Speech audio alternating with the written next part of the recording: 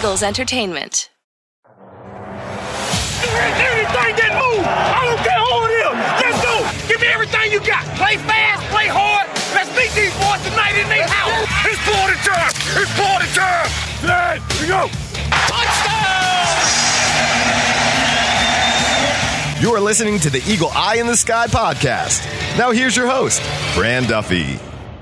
That's right, another day, and the Eagles are back on the winning track as the Eagle Eye in the Sky podcast continues. I'm Fran Duffy, and as always, I think we've got a great show for you here on episode number 426. At the top of today's show, we've got Chalk Talk, where I chat with Greg Cosell about what we saw on film from the Eagles in their Week 11 win over the Indianapolis Colts. What stood out on both sides of the football? There's a lot to hit on with both the offense and the defense. I know Greg's excited. He told me earlier on Monday that he has got pages and pages of notes from this game. We're going to discuss all of it, as well as dip our toe into our analysis for the game against the Green Bay Packers. Sunday Night Football, prime time next week in Week 12, so we'll hit on that as well here in today's show. Before we get there, a couple things I want to make sure we hit on. Number one, as always, make sure you head on over to Apple Podcasts. If you've got a question about this Eagles team, or if you've got any thoughts whatsoever about the season, or if you just want to tell us how much you enjoyed the show, go leave us a comment in the comment section over wherever you listen to the show, and it just helps give us a little bit of support as we are gearing up now for the stretch run of this regular season. Makes the podcast more available to others that are looking for Eagles podcasts. Also, just a piece of content to go check out. I played a clip of it in last week's show, but my sit down with Isaac Seumalo, we did a film breakdown. It ended up being like a 10.5-minute piece, almost 11 minutes of he and I breaking down some tape from this season. We talked about his background, his football family that he comes from, his relationship with Jeff Stoutland, with Jason Kelsey, with Lane Johnson, a bunch of his teammates. He broke down some tape, both run game and pass game. So some really good stuff from Isaac Seumalo. If you enjoy that kind of content, which I'm assuming you do if you listen to this podcast, I think you would enjoy it. Go check it out. It's Tape Study. Myself, Isaac Seumalo. I actually tweeted out the link a couple times on Monday, so you can go check that out wherever you get your Eagles content. That said, let's get into this week's Chalk Talk. It's time now to catch up with Greg Cosell. Let's get down to business. It's time for Chalk Talk. All right, time to welcome in my friend Greg Cosell for some Chalk Talk here on the Eagle Eye in the Sky podcast. And Greg, Eagles back on the winning track, like I said at the top of the show, and a lot to comb through from this game. It was a fun one. And when you and I talked earlier today on the phone, you were almost, dare I say, giddy going through your notes and just saying that, you know what, there was a lot to write about, a lot to take notes from this game. You know, I've been doing this a long time, and you have too, actually, but I am a year or two older than you are, Fred. Couple, yeah. Just a year or two. Yeah, right. And, you know, not every game is a Picasso. No. It's not. Not in this league. And you know what? You have to win those kinds of games if you want to be a good team. You know, it was a game they could have easily lost. I mean, look, after that long pass from Matt Ryan to Paris Campbell that got down to inside the 5, if they score a touchdown there, we're having probably a totally different conversation this evening. Greg, there was an interesting stat that I saw, and this was from NFL Media Research, a packet that I get every week before the game, and it was really interesting. It was just talking about teams that start 8-0 and what happens after they have that first loss. And in NFL history, I'm pulling the stat up now, so bear with me as I set this up. In NFL history, of all the teams that have started 8-0 or better, and then they get their first loss, when that team goes on the road the next week, they were a combined 3-10 in those games. And the Tennessee Titans in 2008 were the last team to do it. Before that, the last team to go on the road and win was the 91 Washington football team. So in terms of just like you know, things were kind of stacked against them from a historical standpoint. And I could see that, right? It's like, okay, hey, you get off to this hot start, you get your first loss, and now we got to go on the road, and it's a short, you know, in the Eagles' case, it's a shorter week.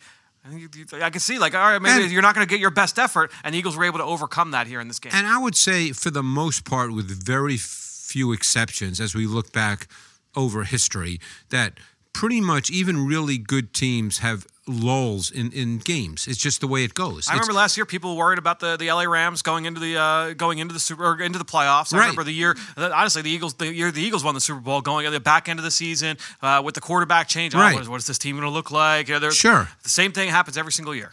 No, so it was.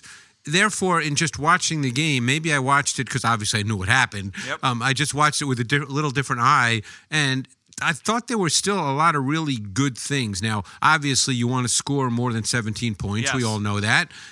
That's a given. But I thought they did some good things on both sides of the ball. And I thought certain players stood out. All right, well, let's go on offense. Who was a guy that stood out to you most when you watched the offensive film? I would say ultimately you have to put this on Jalen Hurts because while you wouldn't say it was his best performance of the year from snap one through whatever snap it was, snap, I think when you're struggling as an offense, that's when you want your quarterback to be able to make a few critical plays. Maybe he's not consistent snap after snap after snap after snap, but you want your quarterback to be able to rise above whatever's going on because clearly the offense didn't have that typical feel to it. The run game never quite developed the continuity we've seen in earlier games. Got some penalties. Right. Although they did run the ball on that final touchdown drive. I think they had 8 or 9 consecutive runs. Nine straight runs after the defensive PI against Miles Sanders. That is correct. Yes, it was 9, and I made a note of that. So they did run the ball, but throughout the game, they didn't have that same continuity and stability with the run game. Yep. There were a few plays in the pass game, but you didn't see, that many where you went, wow, they're really throwing the ball really well. So it was the kind of game where when you get into those critical moments, which of course tend to be later in games as opposed to earlier in games, you want your quarterback to be able to make those plays. And I think we saw that from Jalen Hurts in this game. Yeah, and I think that's the big thing is just kind of going back and watching the film. Again, to your point, was it Jalen's best game? No, there were plays where he dropped his eyes, didn't handle pressure the way that he would did like. In this game. There were some things like, all right, like that could have been better. But also, he made some really impressive throws in this game, in the drop back pass game. He did a great job as a runner. The 23-yard scramble was a great scramble. Obviously what he did in the design run game and the option run game were big time. Obviously the lead draw for a touchdown to seal the win on the final drive. So there was plenty to like about what Jalen brought to the table. And just it's funny. I made a specific note on that 23-yard scramble because I really liked that play because 2 points. And again, this was one of those games where as I was watching, my brain was all over the place. So the same thing's happening now as we're talking. Yes. But you're right. This was a game where he did drop his eyes. Yep. And maybe it's good because they can do a reset. Yep. They can do a reset this week and say, hey, let's get back to being what you were when he was playing at a higher level, snap in and snap out. Yep. So that's a good thing. But I wanted to mention that scramble. You mentioned it, and it just struck me with my notes because I really liked that concept. It was a 4-strong concept, and if I'm not mistaken, explain 4-strong real quick. 4-strong means that there were 4 routes to one side of the field. So a really heavy flood. A heavy flood to one side. 4 receivers, and the Colts, I believe, were in cover 4, and they took away every throw. They matched it well. They matched it beautifully, and he really, truly had no throw. I've been doing this a long time where I've seen quarterbacks leave the pocket too many times I can count where there were throws to be made. Yep. When you watch games on TV, the announcer automatically says, it's coverage. And 90% of the time, that's not true when I watch the tape. This time, it was true. Yeah. The defense took everything away, and he had to leave the pocket, and he made a phenomenal run. Yeah, and that's what you're looking for. That's that extra dimension Yep. that a quarterback like him can bring, and he did an outstanding job with that in this game. And there were also a number of designed runs. And that's the thing. Yep. It's they had that QB draw for a touchdown late, but they ran QB draw like 4 times in this game. And some of them were lead draws with a running back in the backfield. Yep. Some of them were out of empty. We saw obviously the read option element as well. We saw some counter read. We saw a handful of those plays mixed in. But Jalen's X factor, what he does with his legs, was a huge part of Right, and I think that's one thing you always know you can fall back on when you feel as if your offense does not have the continuity that you'd ideally like it to have. Yep. You know that's an element that you can use because it puts a certain stress and pressure on the defense, and it was very effective in this game, including, of course, the winning touchdown. Yeah, and I know just going back, obviously that was the winning touchdown, but the touchdown before that I know was one that really stood out to you as well, the touchdown pass from Jalen to Quez Watkins. Yeah, I love that play. I absolutely love that play because, see, to me, one of the great things about watching the coaching tape from play 1 through play 70, whatever it is you get a feel for not only what the offense is doing and trying to do, but what the defense is doing and trying to do. And the Colts had been a team that had played a good amount of man coverage this year up until this game. Yep. Probably more than most people might think when they think of the Colts and Gus Bradley, because they think of Gus Bradley cover 3. But he's kind of evolved and he's played more man. But in this game, they even played more man than their average leading up to this game. Yep. And the Eagles took note of that. So you get to early in the fourth quarter and you get just outside the red zone. And I just loved this play because it was a play they'd run before. Every team, by the way, has this in their playbook. It's not unique to the Eagles. Of course. In many ways, you can call it cross-country dagger. It's a play you run against a single high safety. Now, it can work against cover 3. You might throw it to a different receiver. It can work against cover 1, which this was. And that's why they put Watkins in the slot, because they anticipated and got cover 1 based on what they had gotten all game. And as good a slot corner as Kenny Moore is, he's playing with outside leverage because he knows he has a safety, a post safety in the middle, and Watkins was there intentionally because he's the fastest Eagles receiver and he can run away from man coverage. And I probably watched that play just because I enjoyed watching it 15 times with my remote, because I just thought it was great play calling, understanding what the defense was doing as the game progressed. Yeah, and so understanding, hey, this is what we're getting. And look, even if it's not cover 1, which the if Colts it was zone, they still had an answer. If it was cover 3, which we know that the Colts like to play Right. cover 3. If that's cover 3, that's going to work as well. Right. Well, a couple weeks ago, the Eagles scored a touchdown with A.J. Brown against the Texans down in the red zone, very similar part of the field against cover 3, and A.J. Brown was wide open for a touchdown. And Brown was the slot receiver there because the Texans are high percentage zone, and you didn't necessarily need the speed to run away from someone because as great as Brown is, and he's terrific, he doesn't have the same kind of straight line speed as Watkins. Of course, and that was a big part of why that play it has so much success in the NFL is its versatility against a multitude of coverages. I also loved the first play of their second possession, which was Brown 29 yards. Yes. Because, see, the key for me to that play, again, they were playing man, but was the nasty split by Brown. Because what happens when you have a nasty split by a wide receiver? Nasty split meaning he's so close to the formation. He's right. very close to the formation. Because what happens with corners playing man 99.9% of the time versus that kind of extreme nasty split is they play with width and depth. So when you run across hard outside leverage and playing off coverage. Right. So when you run across the field, by the very nature of how they're lined up, they're trailing you. Yeah. Yeah, it's and look also on that throw. I thought Jalen, that was a firm touch throw. He had to get it over a linebacker. He had to get it over Zaire Franklin, but with enough pace and placement that AJ could have yards after catch. Right. If he puts too much air under that, AJ's got to wait for it, and now he's not able to hit the sideline running. Now with the way that Jalen placed that, I mean that was perfect. It was and your phrase is exactly right. Ron Jaworski used to talk to me about that all the time when I started working with him. 25 years ago, firm touch. Yep. That's exactly what you're looking for. You're not throwing a strike because then you hit the linebacker, and you can't lob it because then Brown would catch it out of bounds. Yeah. So it's a firm touch throw. There have been a handful of those this season where I'm like, I don't know that Jalen had that in his toolbox before. We've known that, hey, he could always throw that fastball. There have been questions in the past about him working the middle of the field, but I think obviously that throw, but there was the touchdown pass to Zach Pascal a couple weeks ago against the Pittsburgh Steelers on that little fake screen where they lead him out down the sideline. That was a firm touch pass. If he puts any more air under that, the safety's getting over and Zach Pascal's getting hit. So I think that just that kind of pass, that's new for Jalen this year as well. Yeah, and so that play, I really enjoyed that play as well. And, we all have plays that we watch where, you just watch them over and over again because you like them for whatever reason. Sure. And I think that there were a handful of those kind of throws in this game that just kind of stood out from that standpoint. It was a good game when you look at the way that Jalen played. Some plays he'd love to have back, but certainly. I just want to mention one more because I think, and this is more of a spot throw, but still, it's not easy. When he hit Devonta Smith for 24 yards the deep comeback, on the deep comeback, curl, that's a spot throw. So I want people to understand that that's worked on based on the depth of the receiver. You're not waiting for him. Yep. You work on it. Again, referring to Jaws because I learned so much from him about the pass game. Jaws would always say that's the kind of throw I could make blindfolded because you're throwing to a spot based on the depth of your drop and where the receiver's going to be. Yep. But still, it was really well executed. Yeah, they went and it allowed Smith to turn and run after catch. Yep, they went to him a couple times in a row. They were working on the corner. On Brandon Facyson just gone in. Rodgers if he's gotten hurt.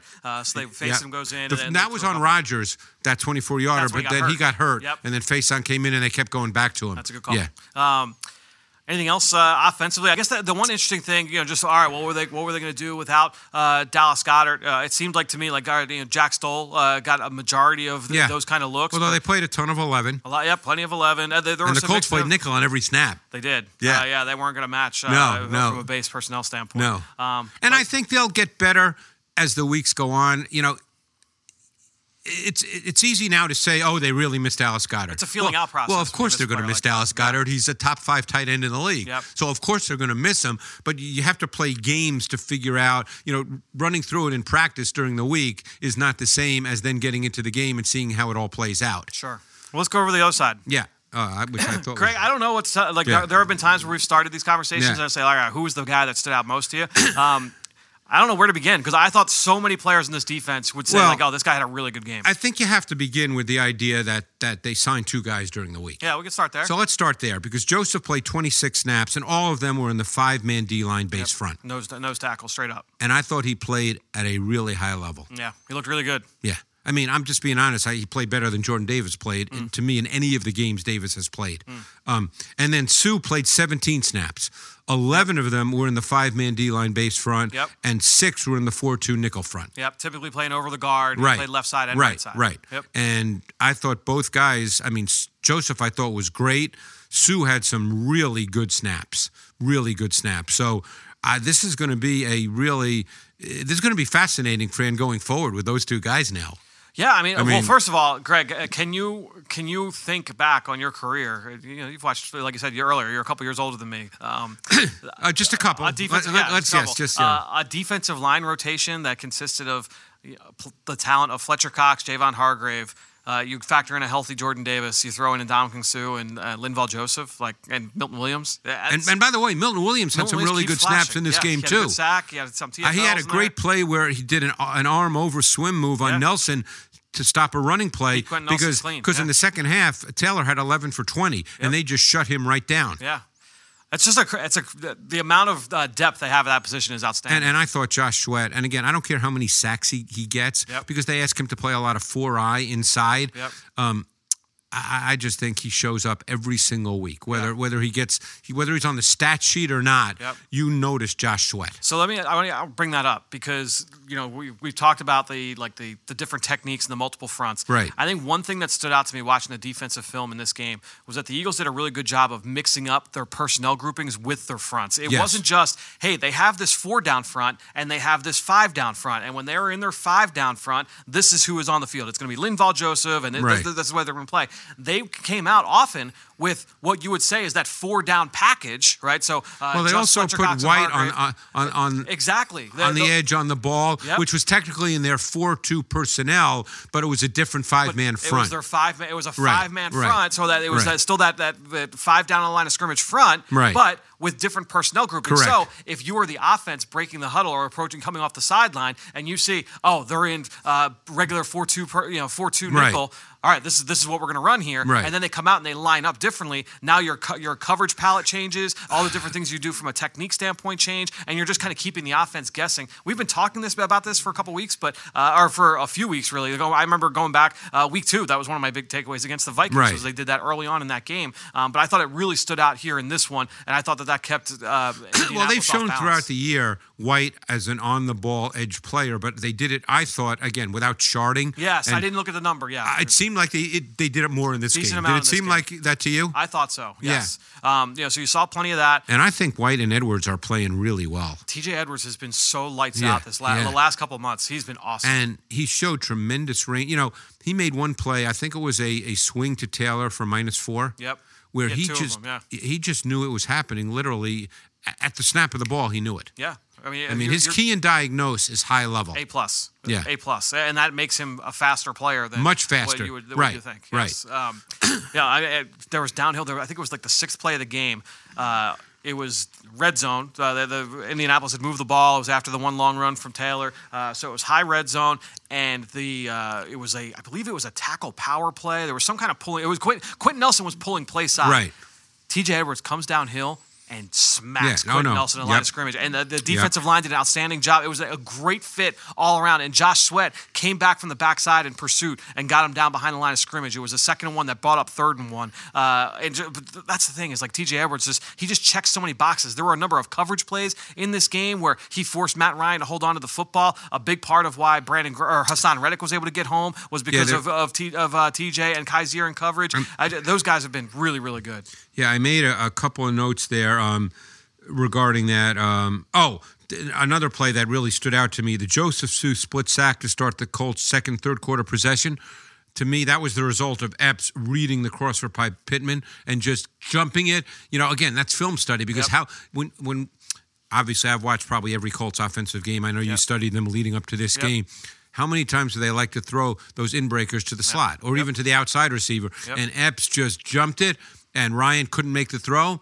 And then, who do you remember the second read on that play? There was the shallow coming behind it. And Brandon Graham was in the throwing window. They dropped Brandon Graham right into the passing lane, and he had nowhere to go. But I mean, that to me is just a great example of, and that's film study. Yeah. I mean, and Epps has done that a lot this year. I remember didn't he do it last week where he jumped across her?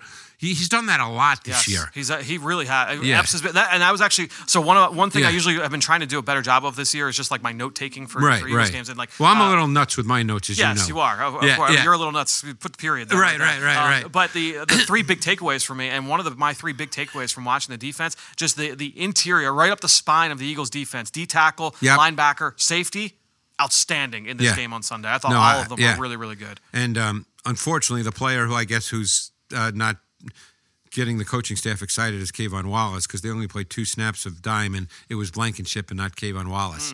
And he was obviously active because he played special teams. Sure. Yeah, that's a good point. So going back real quick to the defensive line, one other thing we saw, too, in talking about the mixing up of fronts, Fletcher Cox playing over the nose. At times. We saw that more I in this made game, a note of that as well. I actually kind of like that because I think with Fletcher, he's been really good against the run this year, and I think that putting him over the nose, over the center as the nose tackle allows Hargrave to stay there at 3. I kind of like that as an adjustment here for this defense as well. Also, more early down blitzes in this game. I mean, the bottom line is this defense has been playing at a really high level. And, it's so funny when a bad play is made, and you know how it is with social media. Taylor ran for 28 yards, and they were in a game was over. Right. They were in a 4-2 at the time. Actually, the Colts went no huddle, so the Eagles were just getting lined up, and they just had to line up. But, I mean, as I said, Taylor was 11 for 20 in the second half. Yep. I mean, he ran for 40, I think it was 49 yards in the first drive. Yeah. And he didn't run for 49 the rest of the game. No. They did an outstanding job of adjusting. The Colts went 3 for 3 on third down on that opening drive, and I think they went 0 for 9, I believe, or it was either 0 for 8 or 0 for 9 on their next 9. Well, I think they ended up, was it 5 for 15? Yeah, they hit 2 on that one scoring drive at the end. They had 2 big plays, including that corner out to Paris Pierre, Campbell. To Campbell, right? So and the dig to Pierce. And he hit the dig to Pierce. They had those 3 in the opening drive. They had 2 on that drive, and that was it. Through the entire game. Yeah. That was the big thing, though. I thought that there were a number of different things that the Eagles did. Look, we know Matt Ryan, they wanted to get the ball out fast, right? And that was a big thing. We saw that last week against the Raiders, and certainly that was the case here.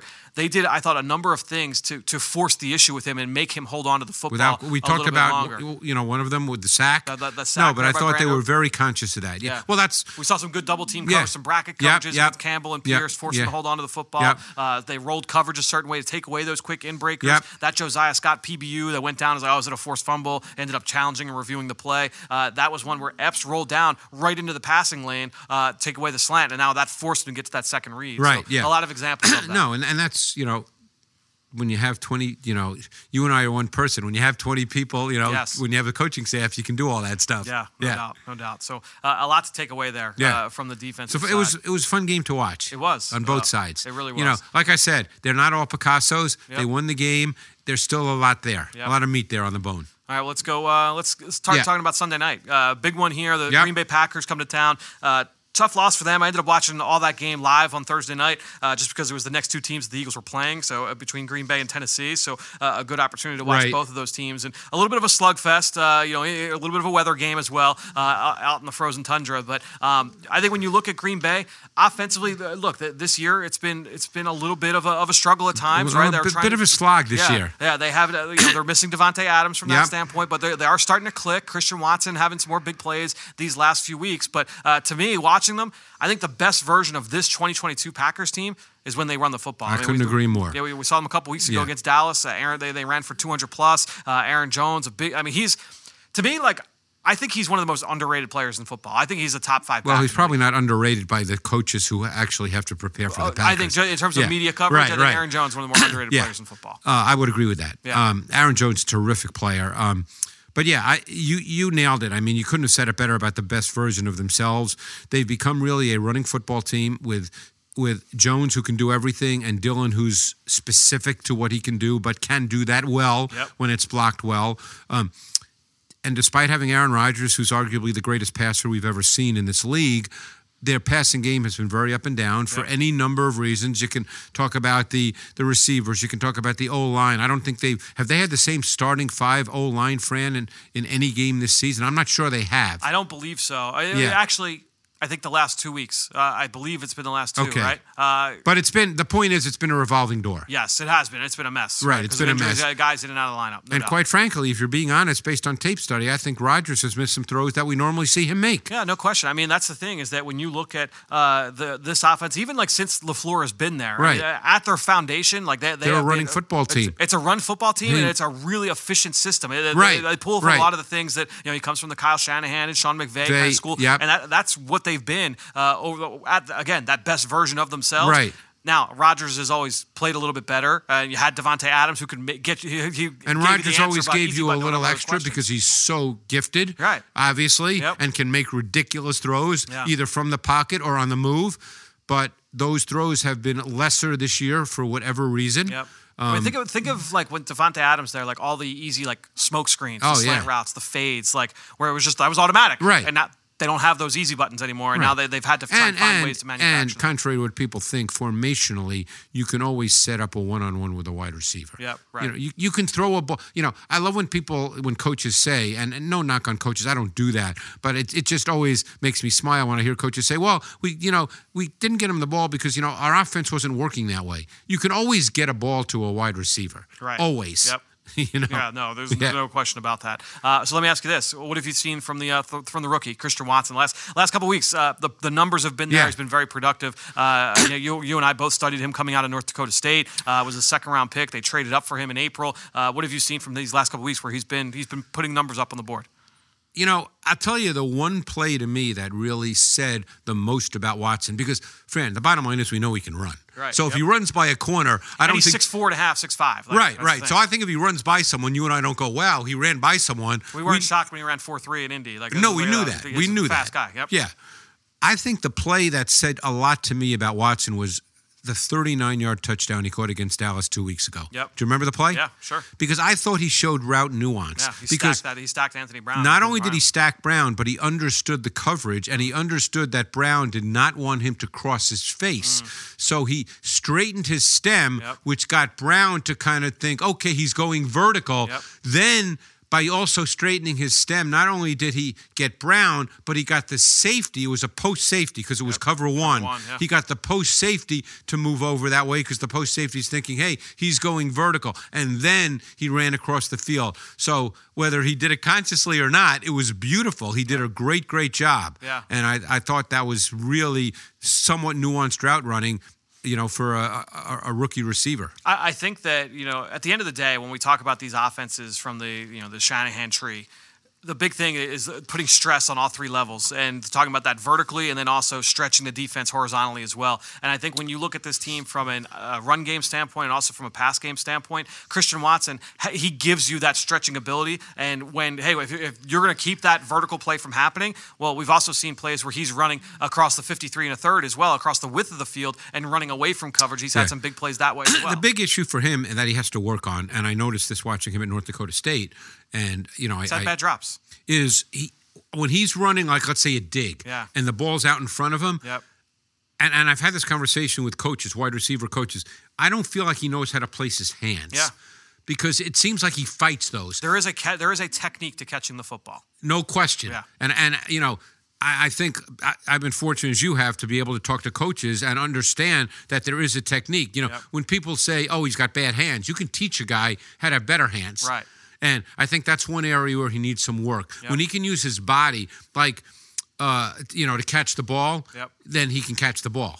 But, you know, I think there are certain balls that he can catch with his hands, but running laterally, I think he struggles where to place his hands. Yeah, I think that's where when you have that vertical element with Watson, you have Lazard. Right. You have Robert Tonyan. Both guys, to quote, football say they've got the pelts on the wall, right? Both those guys have been productive parts of this offense in the past. Lazard's a good football player, works the middle of it. His usage is almost that of like a move tight end in this offense. He's one of the better. Was he undrafted? He was undrafted by Jacksonville coming out of Iowa State a few years where back. He put up huge numbers in college. He put up huge numbers at Iowa State. Ends up going undrafted by Jacksonville. They cut him after that first camp. He doesn't make it. Green Bay scoops him up, and that was that. And I think when you look at Lazard, just his usage in the middle of the field, that's obviously a big part of this offense. And I almost kind of equate it to the run game with them too, because obviously, look, when you have that stretch vertically, that's where the run game can be impactful. But also looking at the usage of Aaron Jones and A.J. Dillon, Jones, they love on those. They do a ton with those like G schemes, those sweeps, those counter tosses, all those perimeter plays with Aaron Jones, and then they are willing to say, "Hey, we're gonna soften you up, perimeter run." Now we're going downhill. And Jones can go downhill, but then A.J. Dillon as well. And the thing about Lazard is, obviously he's not a burner, but he's long, and he does get on top of corners every once in a while. Right. Not on 50-yard. He's not going to outrun you over distance. But like he caught the fade this week against. I realize it was a backup corner. I believe it was Avery for Tennessee. Yep. But I mean, every once in a while he just gets enough on top of you. And Rodgers, I mean, he's made a couple of ridiculously good throws to Lazard on sideline fade balls that have just been. I mean, literally, you couldn't hand it to him any better. Yeah, I mean, and that's the thing though, is that remembering not only did they lose Devontae Adams, but they also lost Marquez Valdez-Scantling, who had that role in that offense previously.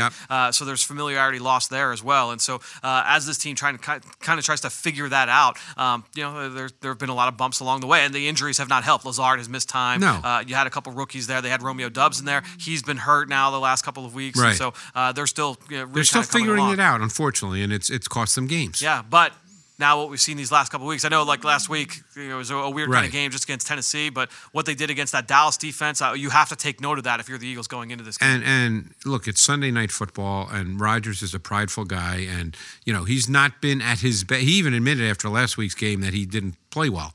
And honestly, I don't even care like how bad they've played. I don't feel comfortable going into a game against Aaron Rodgers. No, right? I think you can't feel comfortable. No, and I think in any given game he can be great. Yeah, that's the problem you face when you go up against a team like that. I think that probably covers it from the offensive side of the football.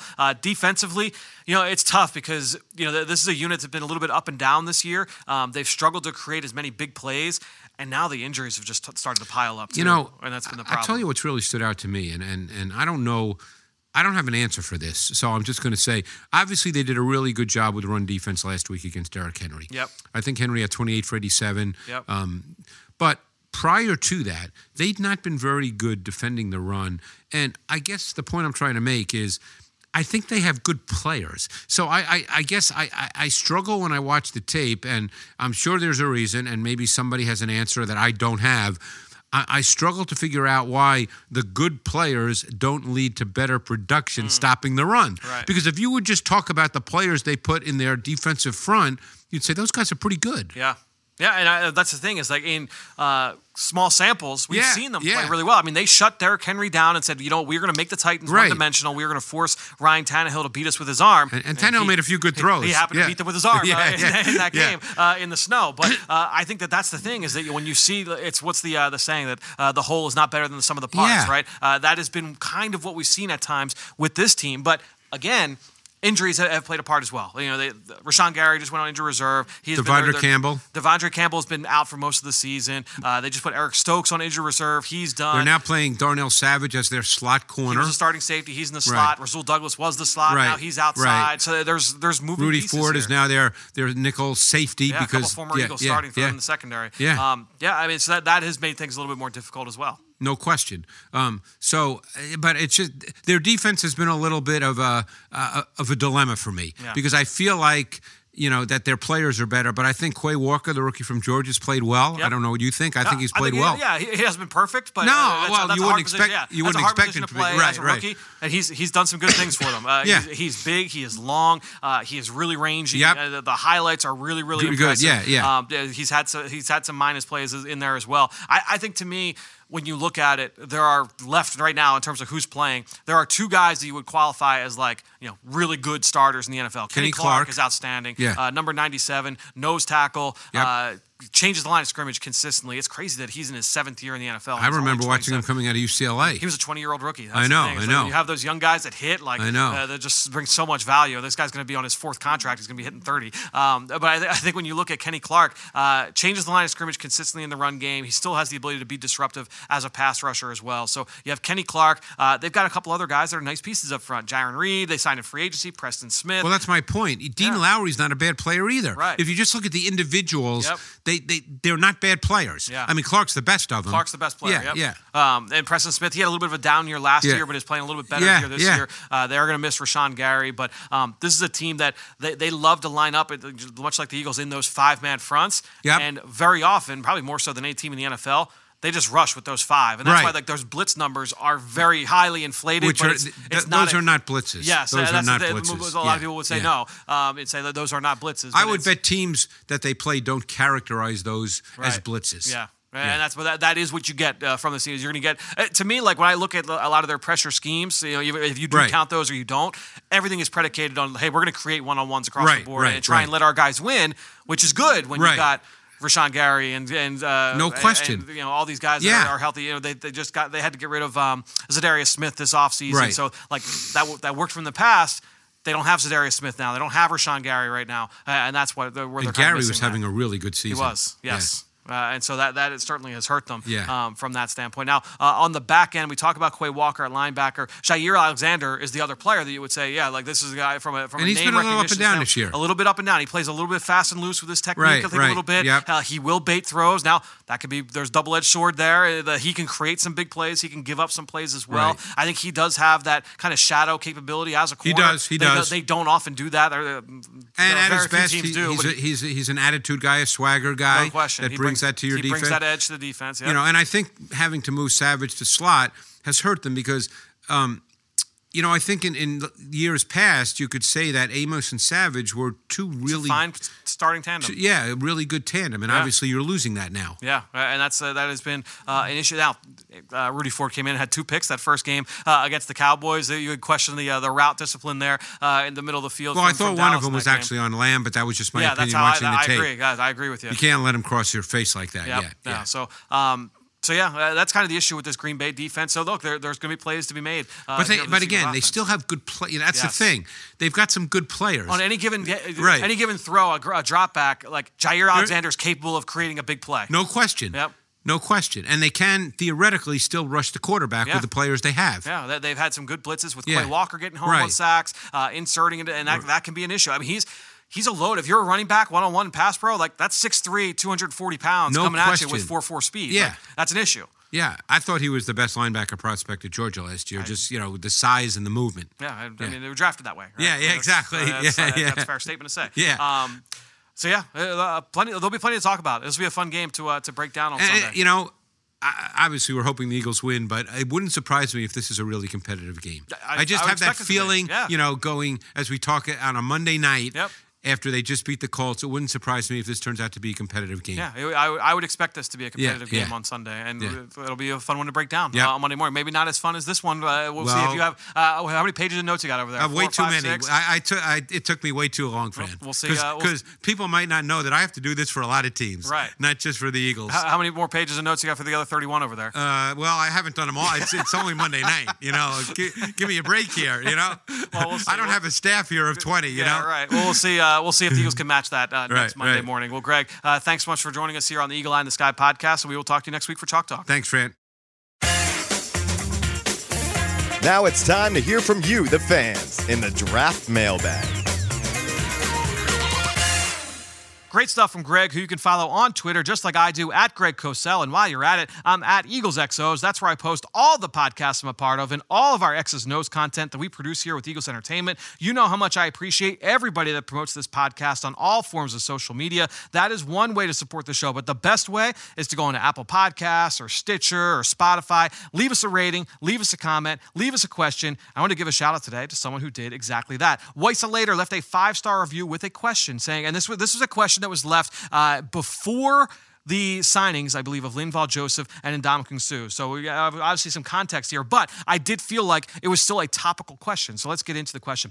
It appears that when other teams go to a heavy personnel, the Eagles are maintaining a 5-2 front that, without Jordan Davis, has had trouble stopping the run. Is there any possibility of going with 3 stacked backers and a 4-man front to combat this? Can Hassan Reddick play the will? Can Nakobe Dean sub in? So Weissa Later, good question, and it's something that we touched on a little bit with Greg, is how the Eagles have diversified this front a little bit, and they've done a nice job of mixing things up. And it showed up, honestly, even going back to week 2. I remember Monday Night Football against the Minnesota Vikings in week 2 of this season. The Eagles coming out early on in that game where it was their quote-unquote base, like that 4-down front where it was 2 defensive ends, Reddick and Sweat, and 2 defensive tackles in Cox and with Javon Hargrave. And instead of Kaiser White being off the ball, he was lined up on the edge, and they lined up as if it was that bare front, but it was out of that personnel. And so I think that what you're looking at, and this is something we talked about a few weeks back going into the bye week when we had Deontay Lee from The Athletic on, is that when you line up in that front, not that personnel package, but in that front where you've got a nose tackle head up on the center, you've got a pair of 3 techniques, you've got those 2 overhang defenders, and you've got a stacked linebacker, that really can help you from a run defense standpoint because you're playing with a multitude of techniques. You've got some guys that are 2 gapping, some guys that are 1 gapping, that can help you from a coverage standpoint as well in terms of being able to still play shell coverage on the backside with 2 high safeties. Now, if you are going to play with a straight 4-down front, which we've come to expect from the Eagles for years and years and years before this new scheme, right? When you play with that 4-down front, there is a little bit more flexibility, but you might, since you were playing straight 1 gap, that means now that you have to have more bodies inserting into the run fit, right? Because you don't have someone that is occupying multiple gaps, and the number of gaps don't change play to play. You still have to be able to occupy all of these gaps. So you might need your safety or your nickel corner to have a priority in the C gap or in the D gap on any given formation. So I think ultimately, going to your question in terms of, can the Eagles stop the run out of a 5-2 front if Jordan Davis isn't on the field? That part of it we've talked about. You add in Linval Joseph to play in the nose. He did a great job in week 1 against the Indianapolis Colts. And Ndamukong Suh comes in and he rotates as that defensive end, playing over the guard in those bare fronts. He can line up as a 3 technique in those 4-down fronts as well. But I think the Eagles being able to mix up some of those personnel groups and then off of that, mix up some of the fronts out of those personnel groups, that now keeps offenses guessing. You don't know, hey, if Linval Joseph / Jordan Davis is out there on the field, it is definitely going to be this 5-man front. Or more importantly, if those guys are on the sideline, you know what front you're going to get. The Eagles have been mixing that up, and so you don't necessarily know when the Eagles come out with that base nickel group of 4 defensive linemen, 2 linebackers, 5 DBs. Oh, this is the front they're going to play, guys. We know this is the run we're going to call. No, now the Eagles are mixing things up. We've seen that, again, going back to week 2 against Minnesota, their willingness to mix that up and keep offenses guessing from that standpoint. So, Weissa Later, I hope that answers your question. Really good stuff there. Appreciate you leaving that over on our Apple Podcast page. Thanks to him and thanks to all of you out there for your continued support of this show and all the rest of our podcasts here with Eagles Entertainment. That being said, I think that'll do it. Another show in the books here on the Eagle Eye in the Sky podcast. For everybody here at the NovaCare Complex, I am Fran Duffy. We will talk to you later this week.